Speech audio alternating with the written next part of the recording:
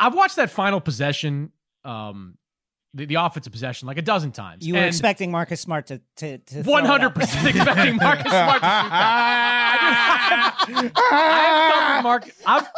I've covered Marcus Smart in Boston for 9 years now. He's been in the league. Like every other year, he pulls that shot.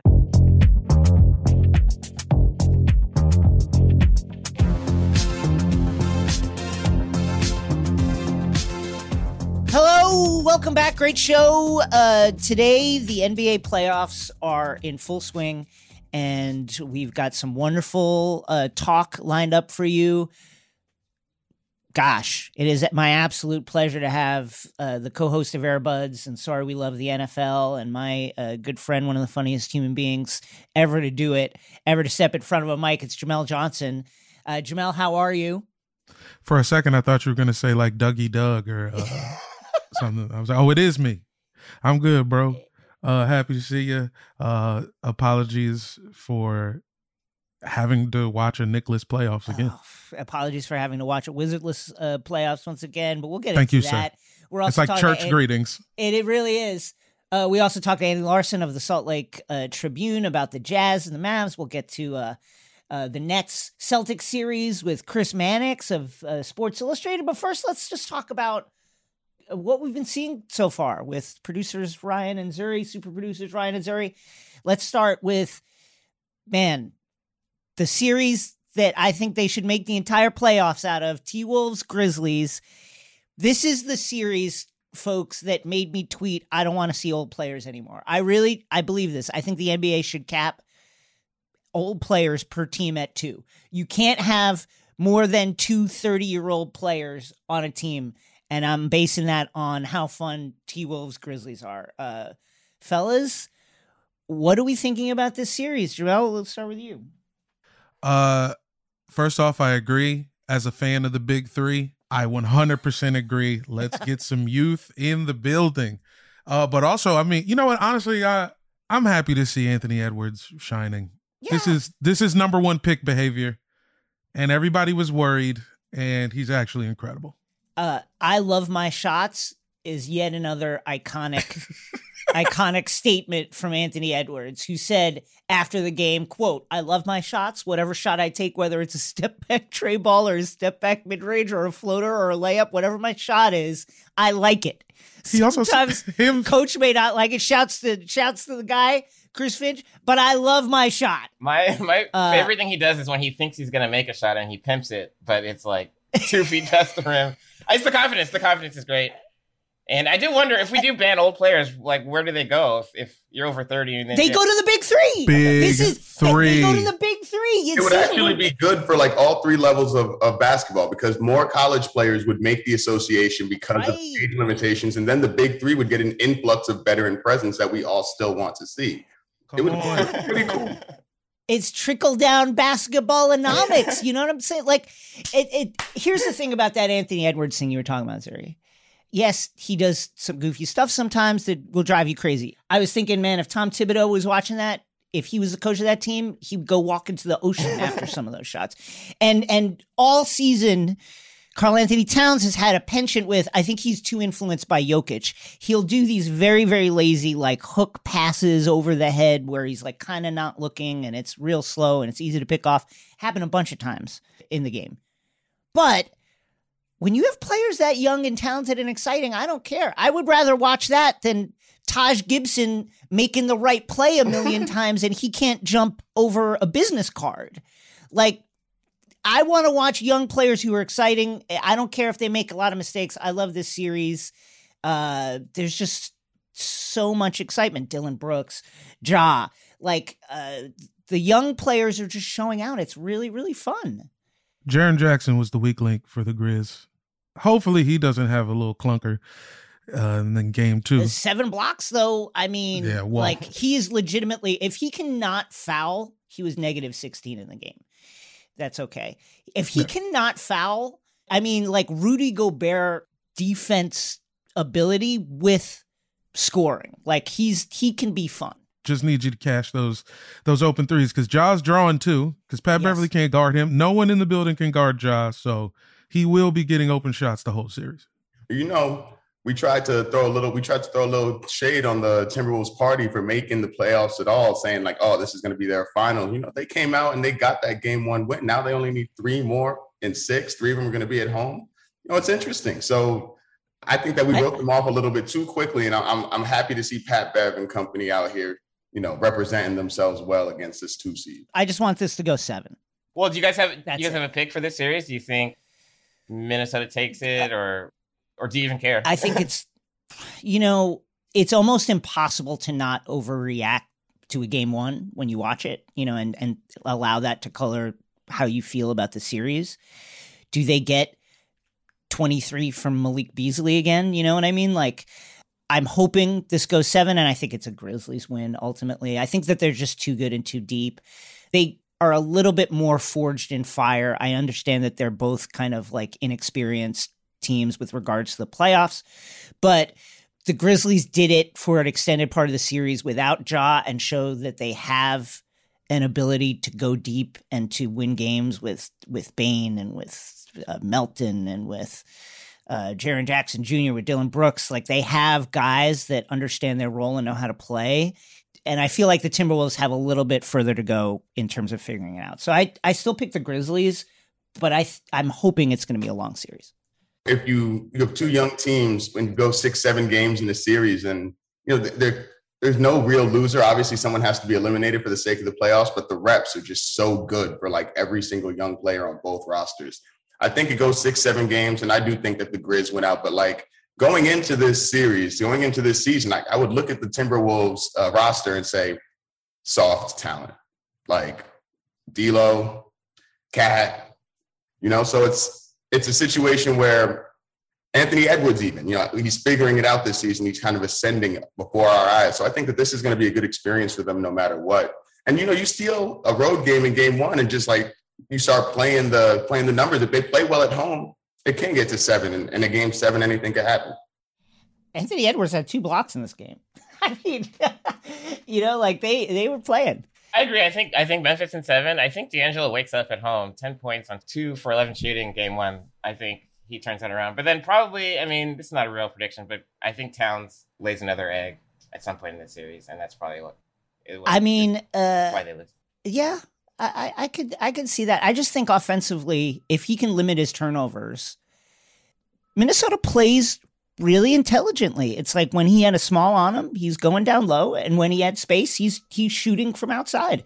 That's a dangerous player. I'm really excited. I just love this series. No more old players. No more old players. I don't want to see it anymore. I'm so tired of it. Okay, next series. Folks, it was Schadenfreude HQ at my apartment as I was watching the Miami Heat absolutely put Trae Young and the Atlanta Hawks in a fucking dungeon and then drop the dungeon like into a hellhole. Folks, it was despicable behavior from the Heat, who limited Trae Young to like 1 for 700 shots and to multiple complaints and multiple borderline / dirty hits after the whistle under the rim. Kyle Lowry shoving his hands all up in Trae Young's face, diving at his knees at the buzzer, like at halftime. It was ugly, and the Miami Heat absolutely rampaged to a 115-91 victory. Thoughts all around, Jamel. The Heat seemed excited to hit somebody not on their own roster. They've been going at it for weeks now, and they're just so excited that there's somebody else in similar color jerseys, which I think helps. Yes. Now they have extra incentive to be mad about something. Exactly. And I mean, they look good, man. If Duncan Robinson's going to be doing that, I mean, what can you do? I mean, no one's going to stop him. I mean, ultimately, it's like, is he going to miss? Because the way they're executing is just kind of insane.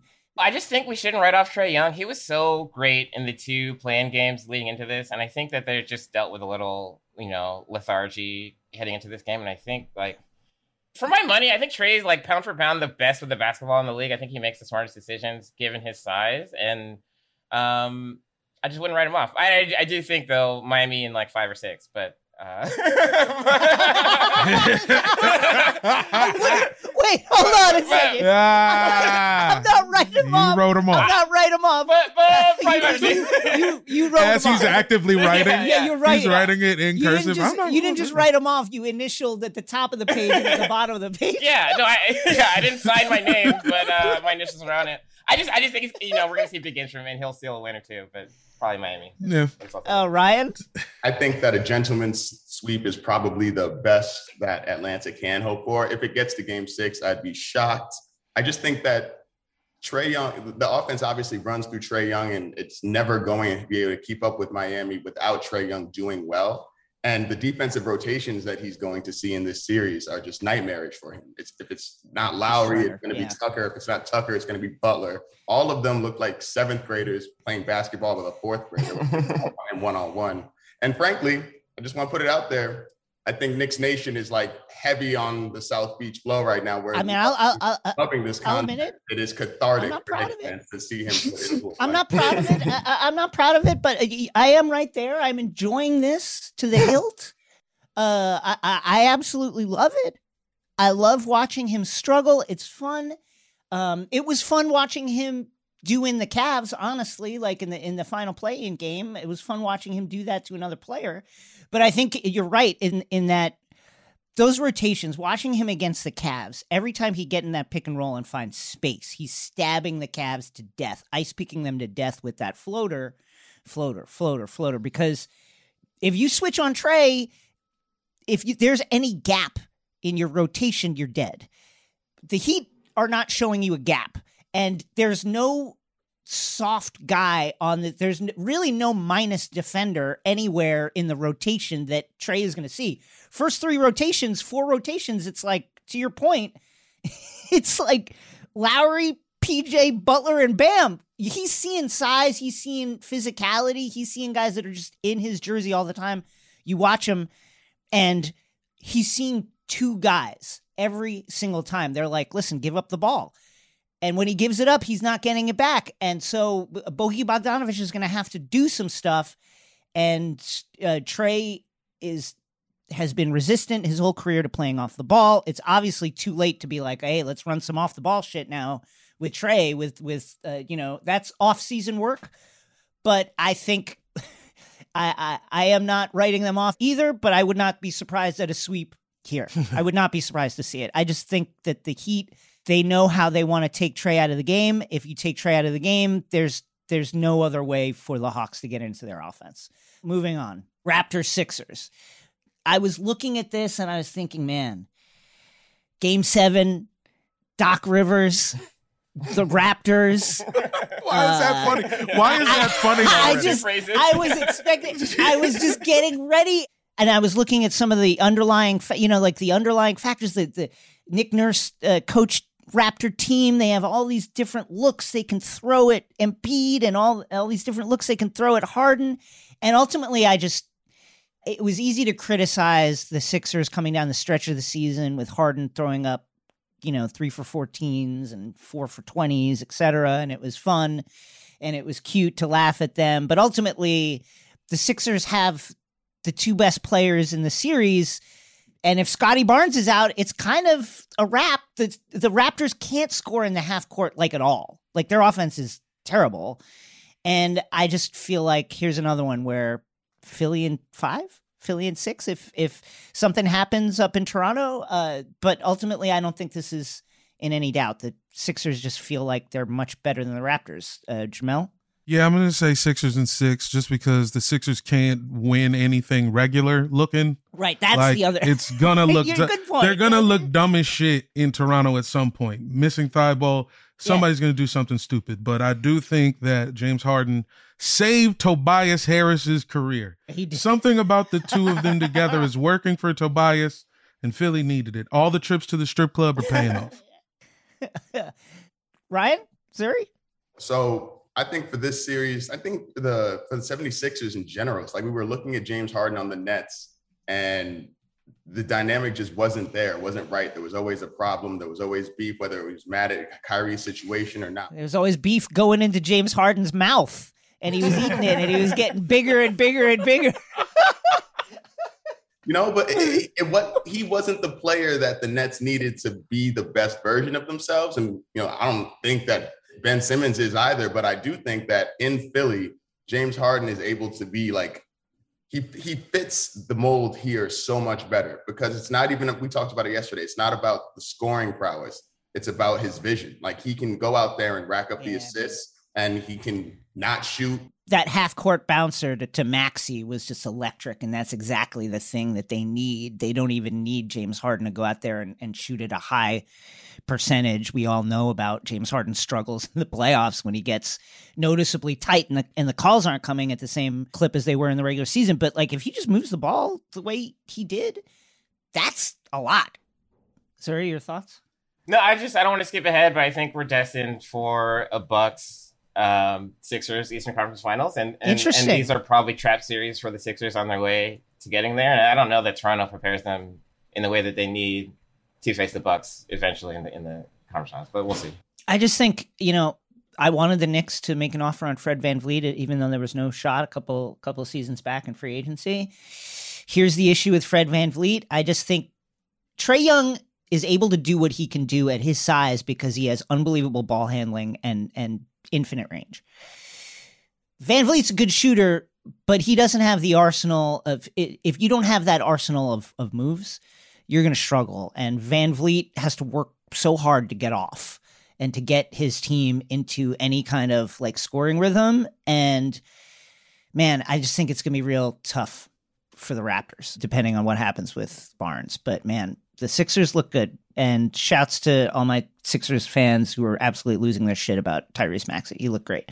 Nuggets Warriors. If the Warriors could play like this without Curry playing well, Jordan Poole coming out, pool party. Jokic had 25 and 10, but he had to work so hard for every single thing that he got. He looked gassed out at times to the point where Doris Burke was like, Jokic looks gassed out. And it's going to be a long series without the creativity of Michael Porter Jr.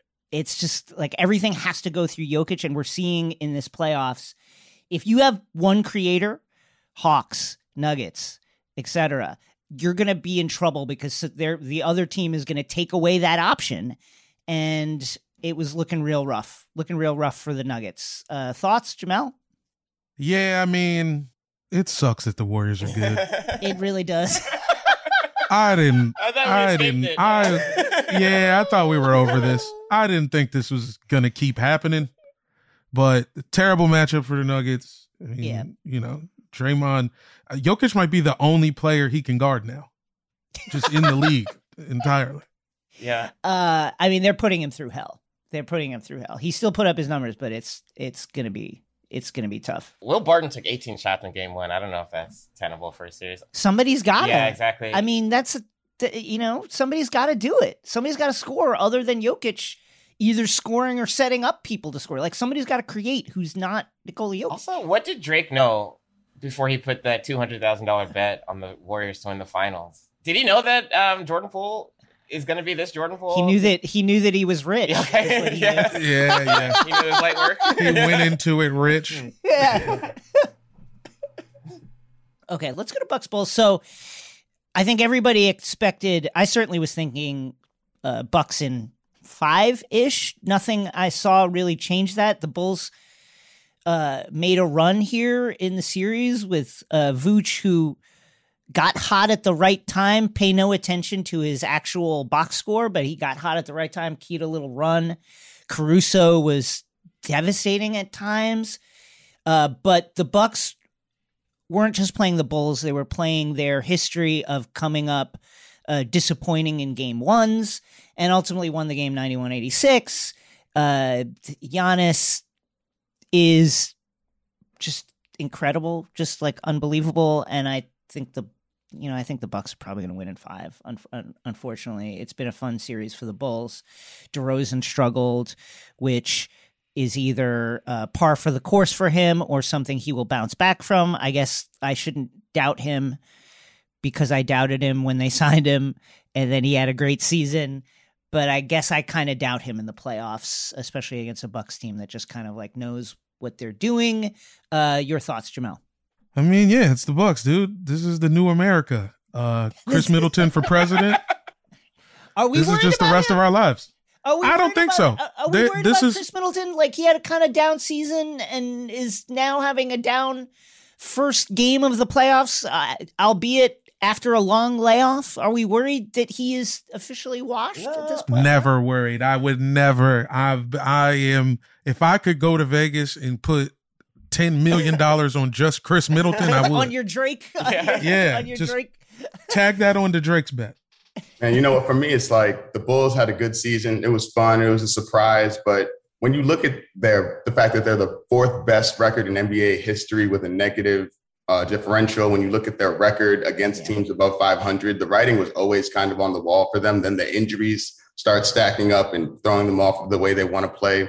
And the Bucks are the defending champions. Like, we're all expecting Giannis to have a shot at defending this title. And that requires, a victory in the first round. So negative differential was a bad indicator. Yeah. I did like that Brennan Jennings basically tweeted that Tristan Thompson is the reason why the Bulls season was torpedoed. I feel like he was speaking for a lot of people. Also, this reminds me of like a regional high school basketball tournament with Milwaukee and Chicago. It's kind of on the level of Knicks Nets, Lakers Clippers. I would love for this to be more of a rivalry, honestly. Like, that would be really cool. Oh, when Caruso gets elbowed in the center of his head, it will be. Was it Doris Burke on the call for Bucks Bulls again? I think it was, right? I think at one point she said of Tristan Thompson getting in there, which is his job, and his job really is getting in there, as we all know, on and off the court. That guy is getting in there. Shout out Christian Mingle.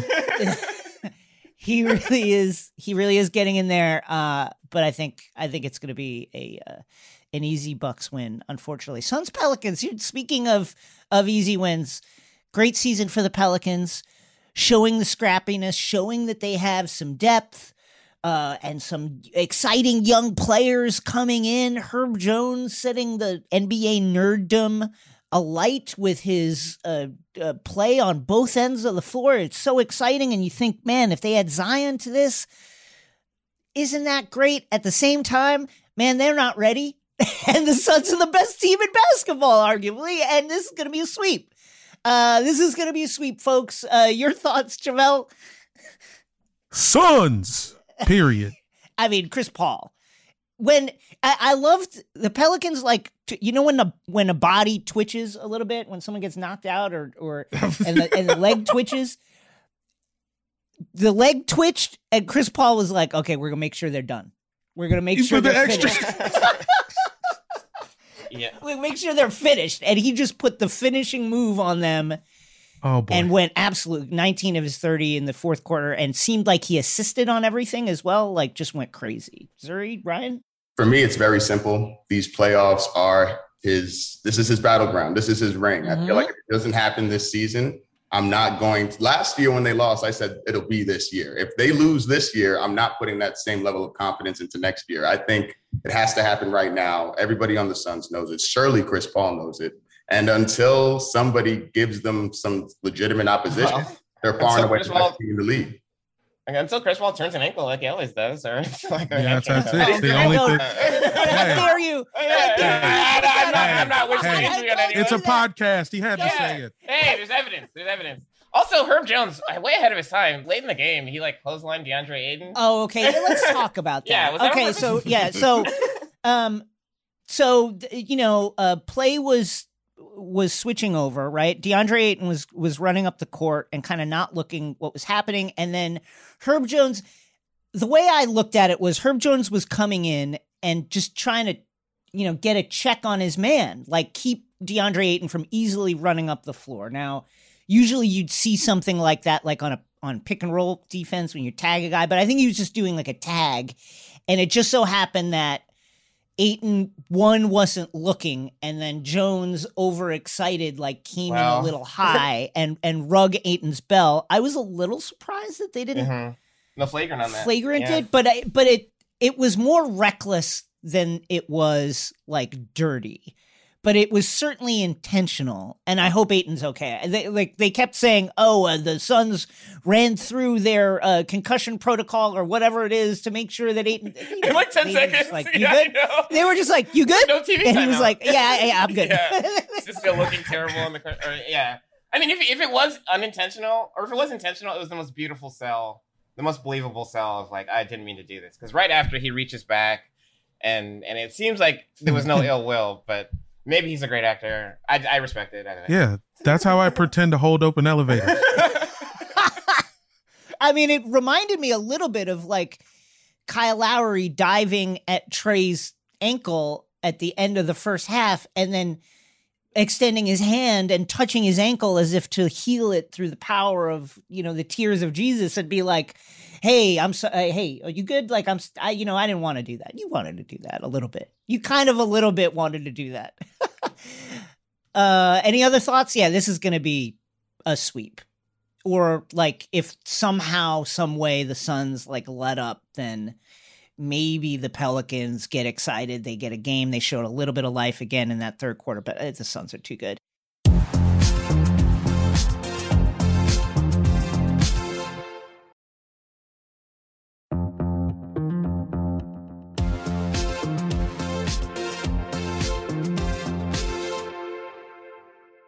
Boston and Brooklyn, it is one of the marquee matchups of this playoff. And to help us unpack what we saw in a electric game one that saw the Celtics squeeze out a victory at the buzzer 115-114 over the Brooklyn Nets is Chris Mannix of Sports Illustrated. What an absolute cracker of a game one.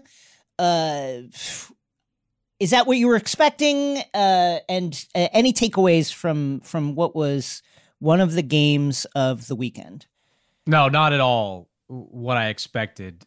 Especially, I mean, Kyrie's always an adventure in Boston. Like, he's created this narrative that, I don't know, like he just is nuts. And, how he seems to let the Boston fans kind of creep into his head and push him in a direction where he has to respond almost every single time is wild. And what's also wild is that it seems to motivate him. Like, every time the Boston fans climb on him, he just seems to get hot and make shot after shot. And watching him last night just go off, you think for 3 quarters and 10 minutes that this is how it's going to end. It's going to be, the Kyrie revenge game 6.0 if you go back to last year's playoffs. And so that was the first, thing that just stuck with me, how he continues to let the Boston fans seemingly get to him. The second part was, I've watched that final possession, the offensive possession, like a dozen times. You were expecting Marcus Smart to 100% expecting Marcus Smart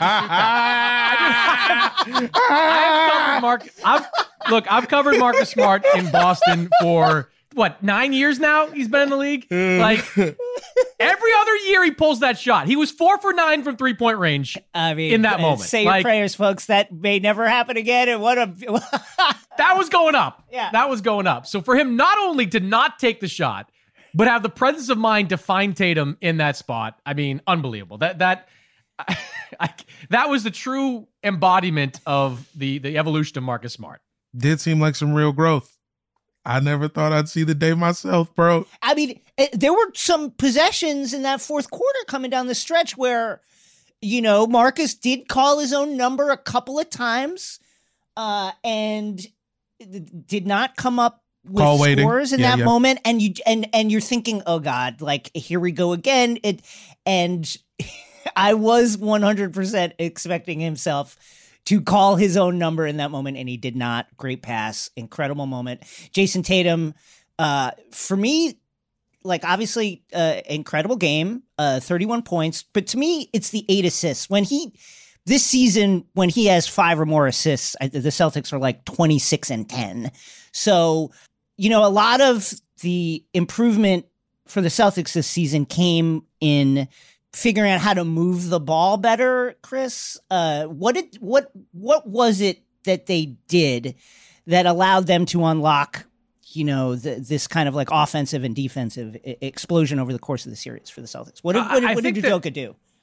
I think he just, like, one of the reasons Ime Udoka was second on my Coach of the Year ballot, just behind Monty Williams and ahead of Taylor Jenkins, who was fantastic all year long, was I give Ime credit for coaching through the struggles. Like, this was a Celtic team that had so many bad habits, that didn't know how to do certain things, from kind of defensive philosophies with the way they switch now, which is what they didn't do under Brad Stevens, to pushing Tatum and Brown to become more of facilitators. That's not something that had to do in recent years. In recent years, they've had traditional point guards, whether it was, Isaiah Thomas briefly early on, Kemba Walker or Kyrie Irving.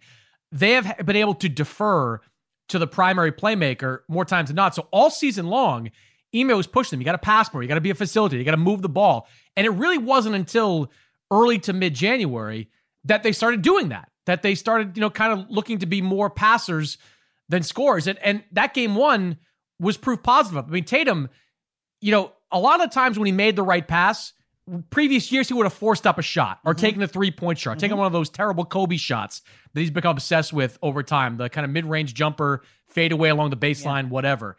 He's just different. He's different now. And that's something that he and Jaylen Brown have been pushed and pushed and pushed on since the start of the season. And it really took until the midway point for them to actually start to get it. Just one more thought on Marcus Smart real quick, only because Smart, I do some work over at NBC for a pre and post game show there.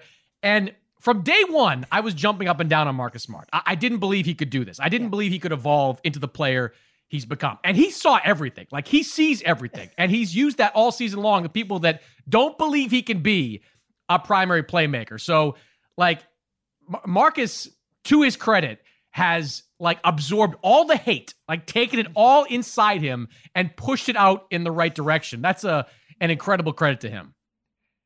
I also kind of forgot about Jaylen Brown's defense, because everything, when you think about the Celtics, you're like, all right, who's going to be the man? Is it Brown or is it Tatum? But what Tatum does on offense, Jaylen Brown does on defense. And I think we saw a lot of that. But I think the real reason the Celtics are on is because Nia Long is hanging around the facility. Everyone on the roster has a crush on this woman. You want to play your best when she comes. She's not coming all the time. So you better act right when she shows up.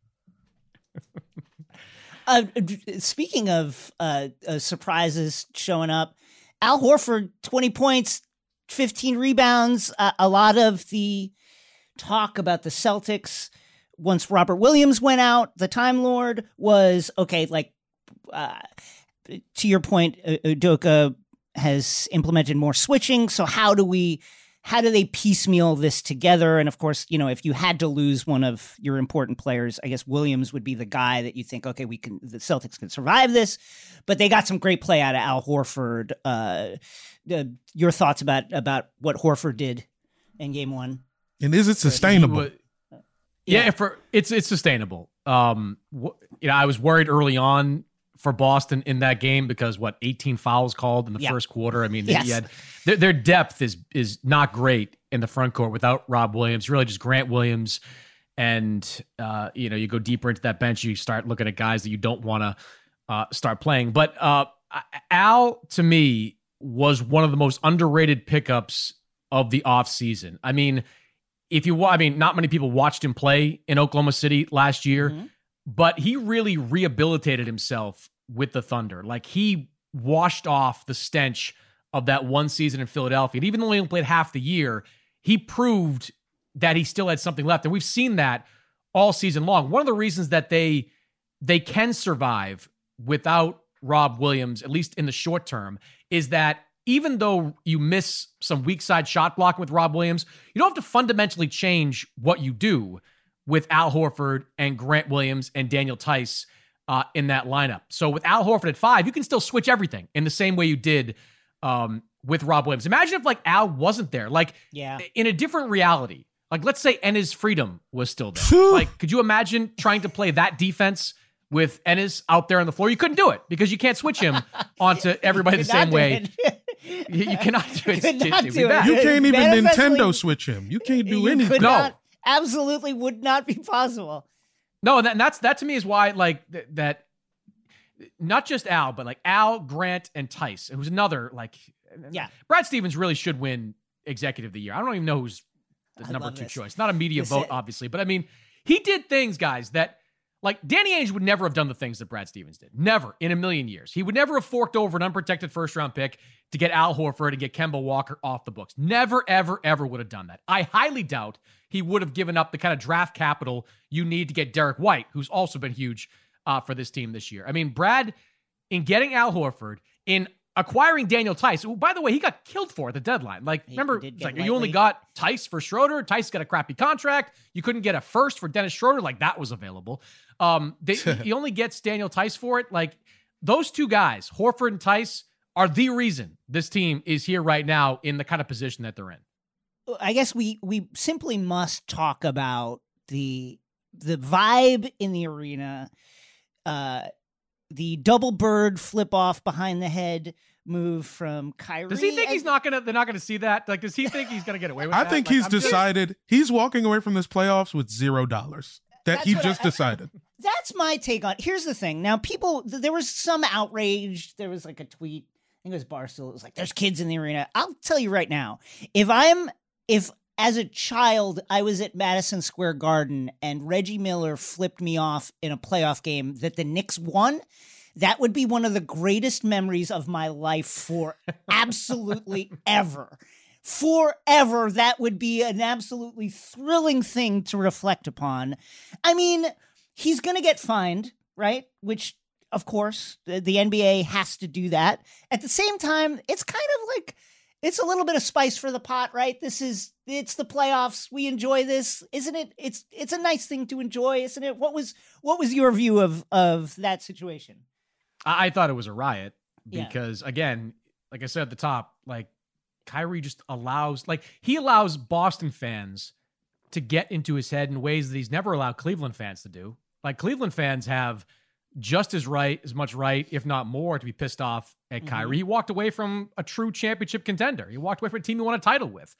But he's never let the Cleveland fan base bother him in the way that he lets the Celtic fan base. I mean, you know, like, even the times when he's not, and I'm watching him most of the game, partly because he's going off the entire time, but even the times when he's not flipping off the crowd, he's reacting to them. Like, he's communicating with people sitting in the baseline. He's kind of shrugging his shoulders, moving his hands as he's hearing things people are saying to him. So he's not blocking them out one bit. Now, I'm curious to see what the fine is for this. I mean, there were people around the Celtics that were like pushing for a suspension. I mean, that's crazy. That's true. I agree. I mean, you might as well try it, right? You might as well throw that out there. Exactly. But it's like, well, the way it was, I was sitting in the press room and I heard from a couple of people on Sunday night where they're like, oh, you know, he did this once here, then he did it there, then he's walking the tunnel and he's cursing out whoever as he's going that way. So it's like, when's enough? When do you have to, do that? So I guess you could push for it. It's not going to get suspended, but he'll get the heftiest fine you could possibly get for that. And I don't think he cares. I think he's going to keep responding in that exact same way. So a 1-point win at the buzzer, but some indicators for the Nets that I think you could spin as positive. KD had a bad game, and as we've seen all season, and particularly in the run-up to the playoffs, if the Nets are going to need both of their guys, KD and Kyrie, to really go off for them to have a chance to win. It took both of them going crazy to beat the Cavs, etc. And they didn't, you're expecting Patty Mills and Seth Curry to space the floor a little bit more and allow Kevin Durant some more space to operate. Not that he shoots over everybody, but still make his life a little easier. And, one shot for Patty Mills. Seth Curry was 1 for 4 from 3. So there's a place where you expect a little bit of improvement. What do you think about this series? 7-game series? Feels that way.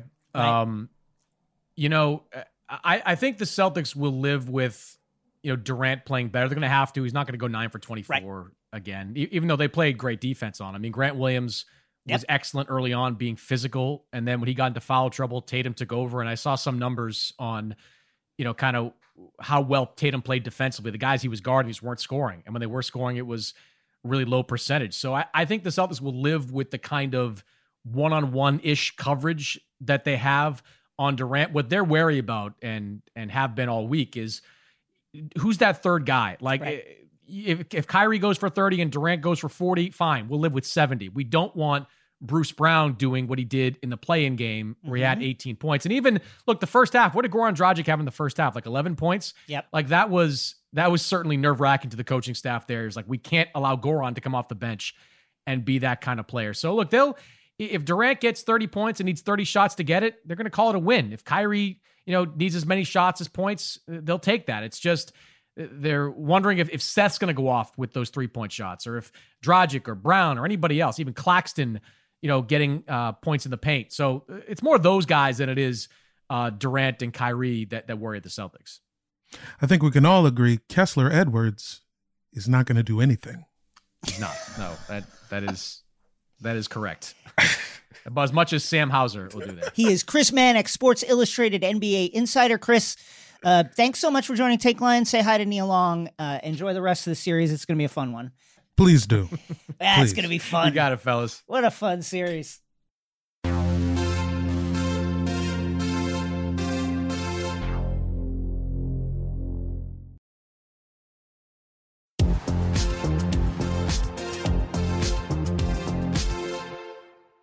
A season of turmoil, of chaos for the Utah Jazz, but all of a sudden in the playoffs, it's calm sailing. Luka Doncic, he's in great spirits, but he's not on the court. And so the Jazz, with a sloppy performance that never necessitated them getting out of like second or third gear, just easily dispatched with the Luka Doncic-less Mavericks in game one. And that means it's time to welcome our friend, beat reporter for the Salt Lake Tribune, Andy Larson, the great Andy Larson, the historic Andy Larson. Andy, how are you? How are things in Jazzland, where I can only assume that things are more tranquil than they have been all season? Yeah, we talked to Bojan Bogdanovic today and asked him, how the trust is within his teammates. And he started talking about the egos of everyone in the group. So that's, a really good sign that everyone after game one is feeling really great and everything is awesome. Oh, you gotta love it. I love that. What did he say about the egos? I can't. This is. Let me pull up the exact quote.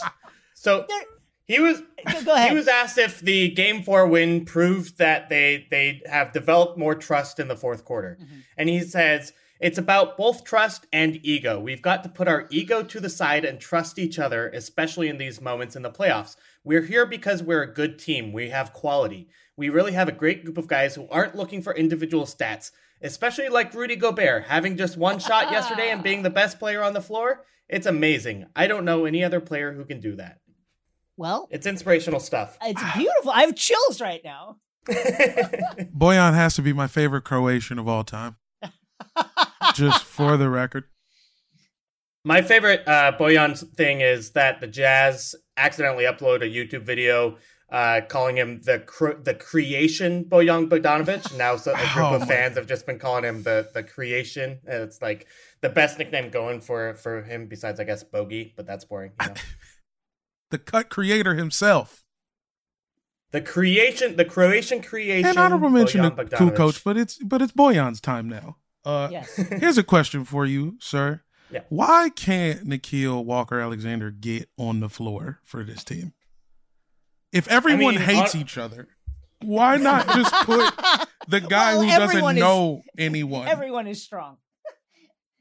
He does work super hard, but like the big thing was like in New Orleans, he had the worst true shooting percentage in the league. That's actually a true stat. So, and I do think that Quinn cares about efficiency and not having Nickeil miss some shots. So like I like Nickeil a lot, especially in the draft.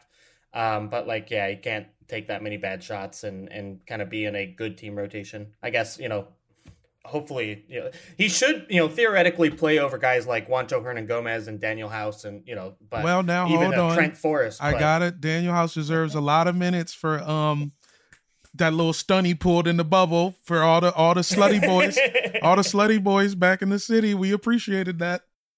I agree. I love Daniel House. He has added a lot of character to this team. I'll tell you that much. And he's not afraid to shoot the ball either. Andy, do you feel it's been, as we said up top, a lot of questions about the Jazz, A lot of criticism from many corners. It's almost gone too far, like to the point where we just kind of discount. The Jazz are a solid team. Like, how much do you think that kind of the criticism about can Mitchell and Gobert, like, how long can the friction between them go? Is this team fatally flawed? How much of that criticism is warranted, and has it gone to the level of we just have forgotten that this is a very, very, very good team with a player in Gobert who alone is able to elevate a team into, the elite levels of NBA defense? Yeah, I think to some degree, probably. I think essentially, like, the Jazz, definitely, you're right, like, have a good team and a lot of good players. Donovan Mitchell, Rudy Gobert, Bojan Bogdanovic, Mike Conley. I think you even look at the depth, it's pretty reasonable. And then I think the biggest issue is, they're kind of pretty clearly like a step below the league's elite, both last year and this year. As much as they were good in the regular season last year, they were not that kind of caliber of playoff team. And then, I think you kind of look forward and realize that, they've got a really aging supporting cast, right? Yeah. Like Mike Conley, Bogdanovic, Rudy Gay, all these guys, they traded away Joe Ingles. All these guys were in their 30s, mid-30s. And so it's like, how do you build a real contender around Donovan and Rudy, kind of fringe all-NBA stars and definite all-stars, but yeah, kind of fringe all-NBA guys.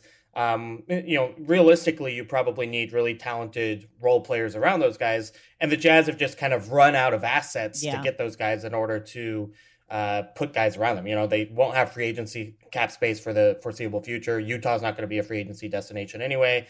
And then, like, they've traded all their draft picks until, they can't trade their next one until 2026. So it's like, it's just kind of the math becomes difficult too. And, I think they could be a really good team. And hey, there's kind of a Portland route for them to making a Western Conference Finals and really kind of contending. But it's just tough because, we haven't seen maybe Donovan and Rudy kind of take that leap that like a Ja Morant did, right? So anyway, I think there's kind of a lot of stuff going on that maybe even overrides the personality conflicts and the drama that we hear so much about. So you think they're going to stay together? Like, someone's got to go. And I think Donovan's the face of the team. You think they're going to stay together? I think so. They're like the three big faces of the team is Donovan, Rudy, and Quinn, right? Yeah. Quinn Snyder. And I don't think all three of them go. And I think the big question is it 1, 2, or 3 change this offseason? Right. There's so much conversation about Quinn Snyder's contract and whether or not he wants to remain in Utah or whether or not he wants to go elsewhere. When I talked to him about it on the record a couple of weeks ago, he didn't really deny those rumors. He said it was inappropriate to talk about other coaching positions, but he didn't actually deny that, right? So I thought that was a little bit interesting. And then I do think that there's, the Donovan and Rudy are certainly not best friends, as Quinn said in that 19-minute rant. They occasionally sit at the same table sometimes. I love that. I love that so much. They sit together at lunch sometimes. Okay, when there's no other seat. Yeah, so it's great.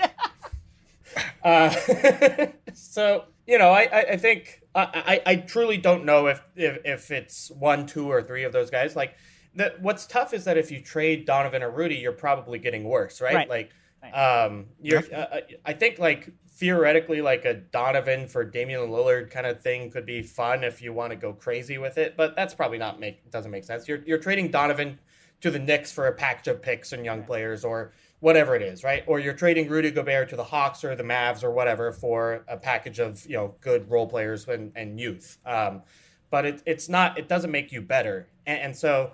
It's hard to figure out, like, how do you kind of recalibrate or return the Jazz to being a real championship contender in the next, 5 years if you trade either one of those guys. It does just kind of make sense to rebuild a little bit. But that being said, the Jazz have the All-Star game next year. Owner Ryan Smith cares so much about making Utah look like a cool place and kind of hosting a good party there, quite frankly. That I think he'll want to have a good team next year to some degree. So there's just a lot of factors going on in this decision of how many of, again, 1, 2, or 3 of those guys that you move on from. With new ownership, you always look at the coach and think, the people who are running the team always want their people there. On the other hand, Quinn Snyder is an elite coach. Like, Quinn Snyder is very, very good.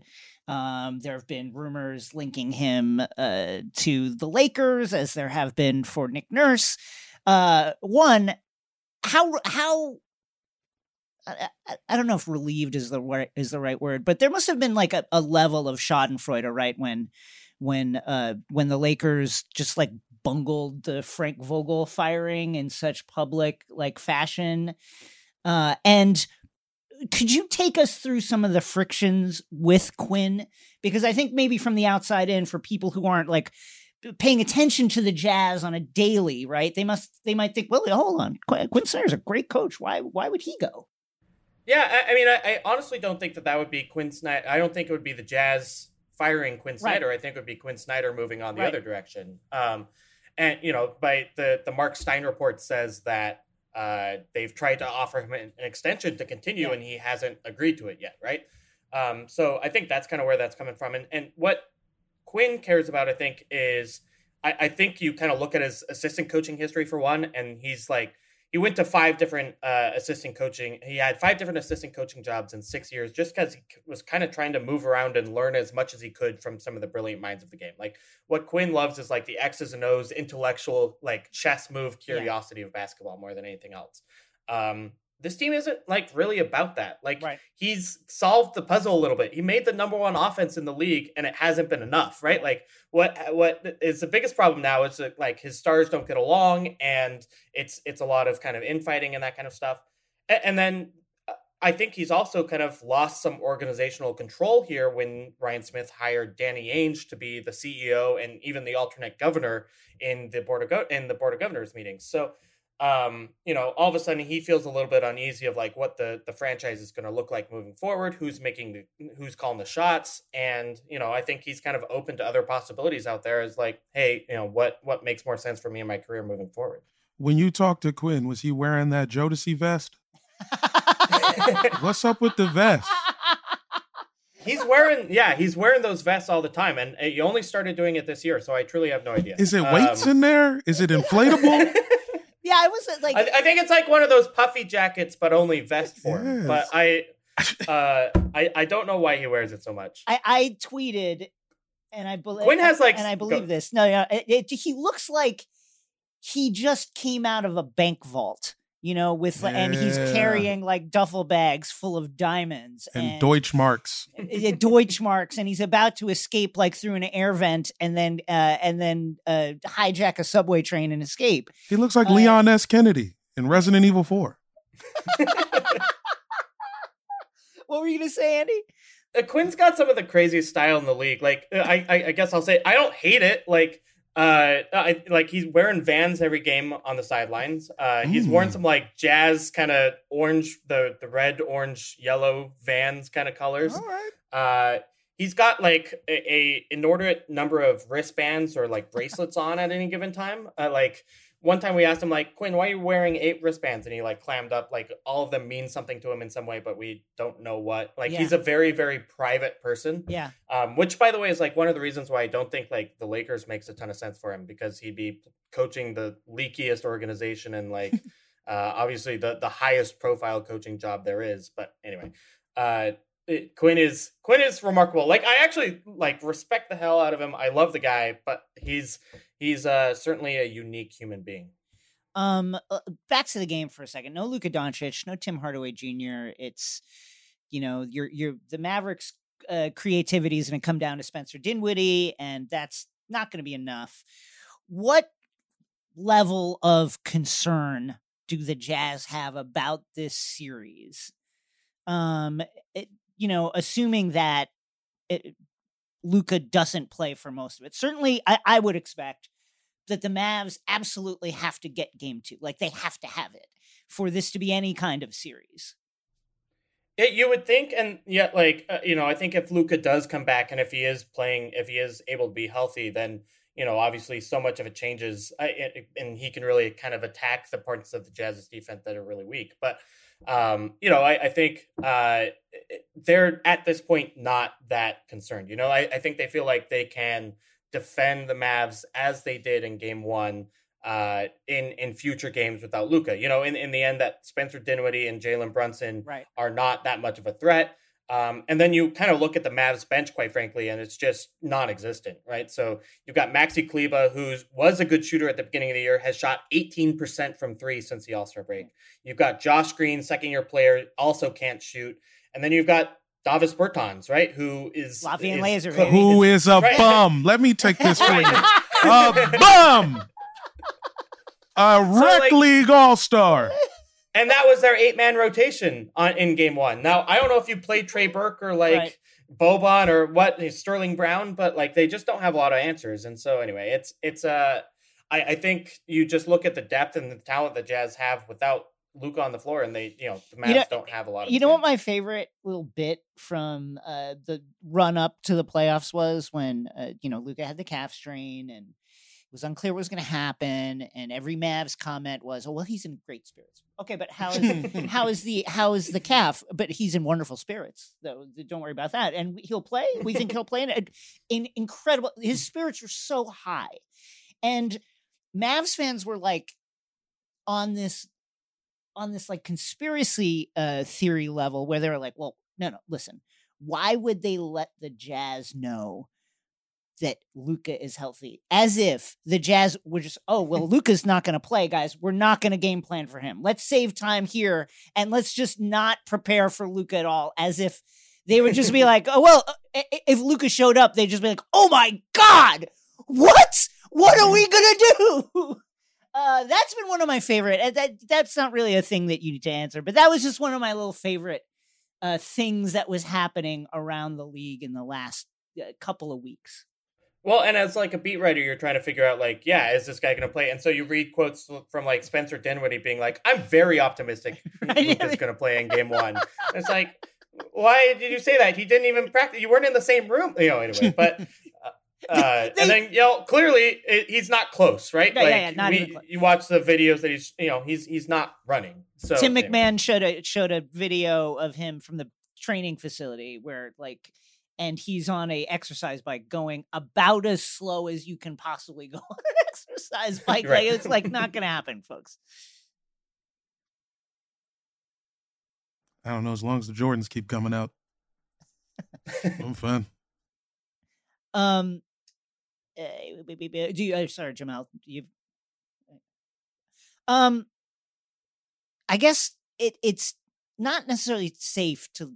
Well, actually, let me ask this because I've been dying to ask this. So Rudy dominated this game without scoring, and I think much like the criticism of the Jazz, do you feel like I've never seen as disrespected a legitimately elite player ever as Rudy Gobert. I think Rudy is clearly a great player, an unbelievable defender. He's like a defense in a box. Like you just unpack him and you have rim protection. You have everything you need for a top 10 defense in the league. And yet nobody seems to fuck with him at all. His co-star doesn't like him.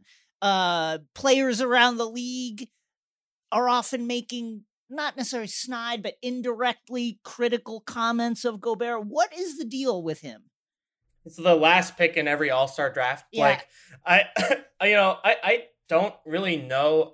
The funny thing is everyone who works at the Jazz loves him. He's the guy that when the pandemic happened, he paid arena workers to, that make sure that they could feed their families for the next month, and then again, you talk to their teammates, and he's Rudy Gay, for example, was Rudy Gobert must be important. He's making $40 million a year. It's geez, guys, why are you throwing these shots? Anyway, I truly don't know. I think some of it is the European thing. I think some of it is he doesn't play the game of, he is very honest in press conferences, which means that honestly, he ends up taking shots at his teammates a bit after games. I think some of it is that he is a super duper awkward player, right? I terrific defensively. Is he elite? I think he's an elite athlete, but just very awkward, right? Yeah. About how he goes about his business. And then like there's the fact that NBA players worship at the Church of Points. Yeah. Like that is what is cool to NBA players is points. And Rudy's not a skilled offensive player, you know, like kind of all the work that they put in and jump shots and layup finishing and everything else. That's not Rudy's game. You know, Rudy's figured out this very unique way of impacting the game and things that they never practice, right? Lobs, screens, you know, killing it at pick and roll defense. Yeah. And, you know, it's not that sexy, I think, in the end. And I think kind of the respect level goes down as a result. I blame George Bush. Yeah, man. Once they started calling them freedom fries, look, this goes back. This goes way back. Did Tony Parker get this kind of hate? A little know, bit. Steven Jackson he did hates get it. Tony Parker. He did get it a little bit. He did get it a little bit. What can I ask? What happened when Rudy Gay? That was, man, the way that signing was talked about. Like, oh, this is we're gonna unlock it right here. This is his skill set, what he can do. This is exactly what the Jazz need, and then it just never arrived, never appeared in any kind of form. What happened? I think expectations were too high, right? Like if you talk to San Antonio people, Rudy Gay was not like an amazing player last year. And then, you know, yeah, he got old and had foot surgery in the offseason. So I think there is some injury comeback there. I think he is moving less well than last year.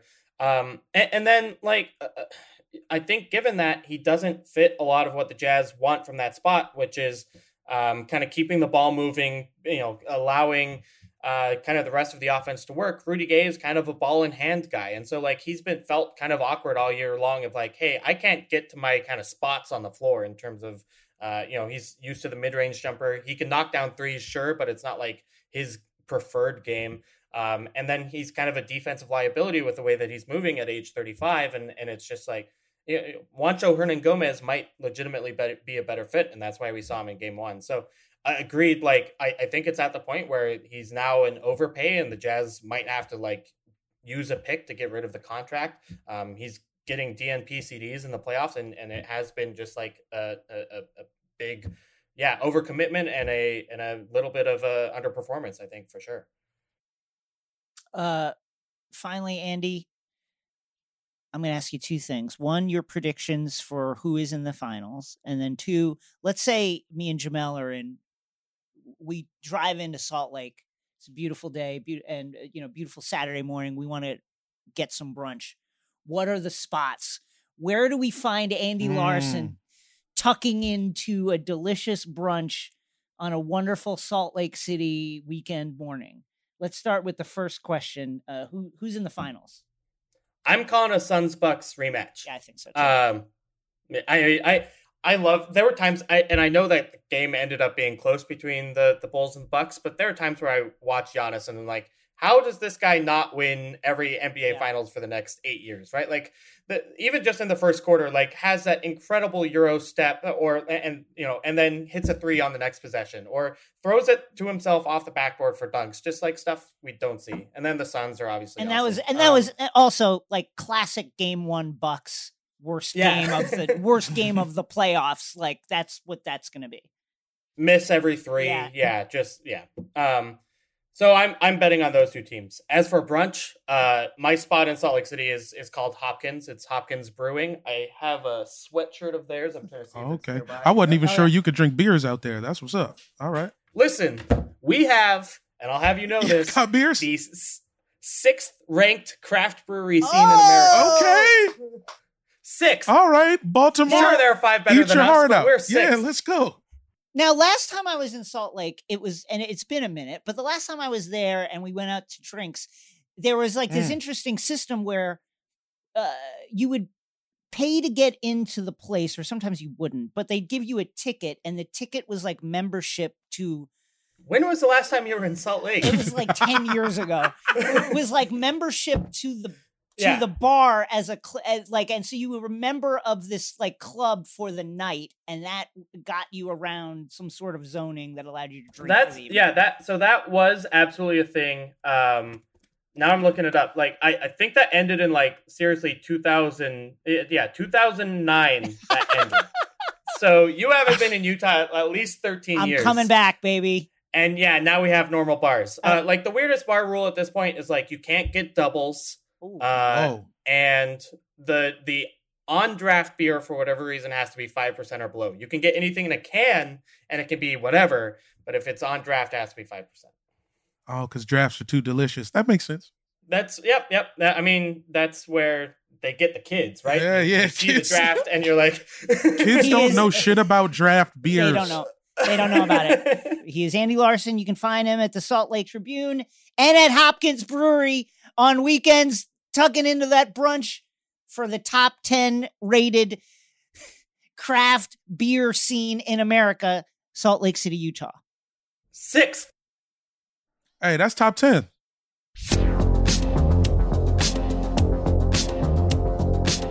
That's it for me and Jamel. That's it for us. That's it for Take Line. Follow and subscribe to us on Apple Podcasts, wherever you get your podcasts. And don't forget to subscribe to Take Line Show on YouTube for exclusive video clips from this episode, plus my digital series, All Caps NBA, which airs every Friday during the NBA season. Check it out, folks. Goodbye. Ooh.